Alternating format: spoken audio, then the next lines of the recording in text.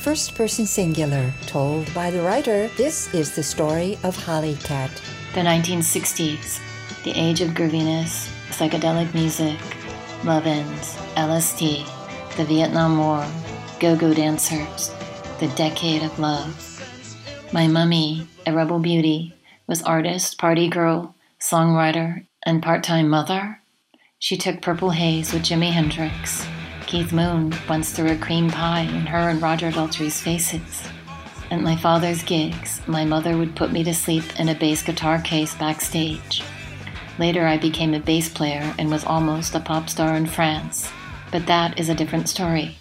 This is really about how I got my first bass amp. New York City, 1985.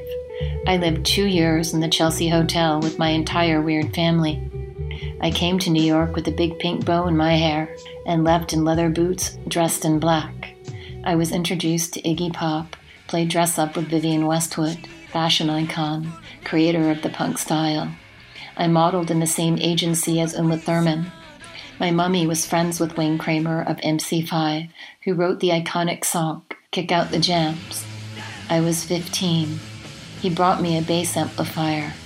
While my mummy and Wayne took magic mushrooms, I made that bass amp thump, rumble, and buzz with the sounds that Jimi Hendrix would have been proud of. When it was over, maybe 10 hours over, the amp no longer worked. It blew up. Wayne Kramer looked at me, nodded in approval, and gave me the green light of entering the world of rock and roll.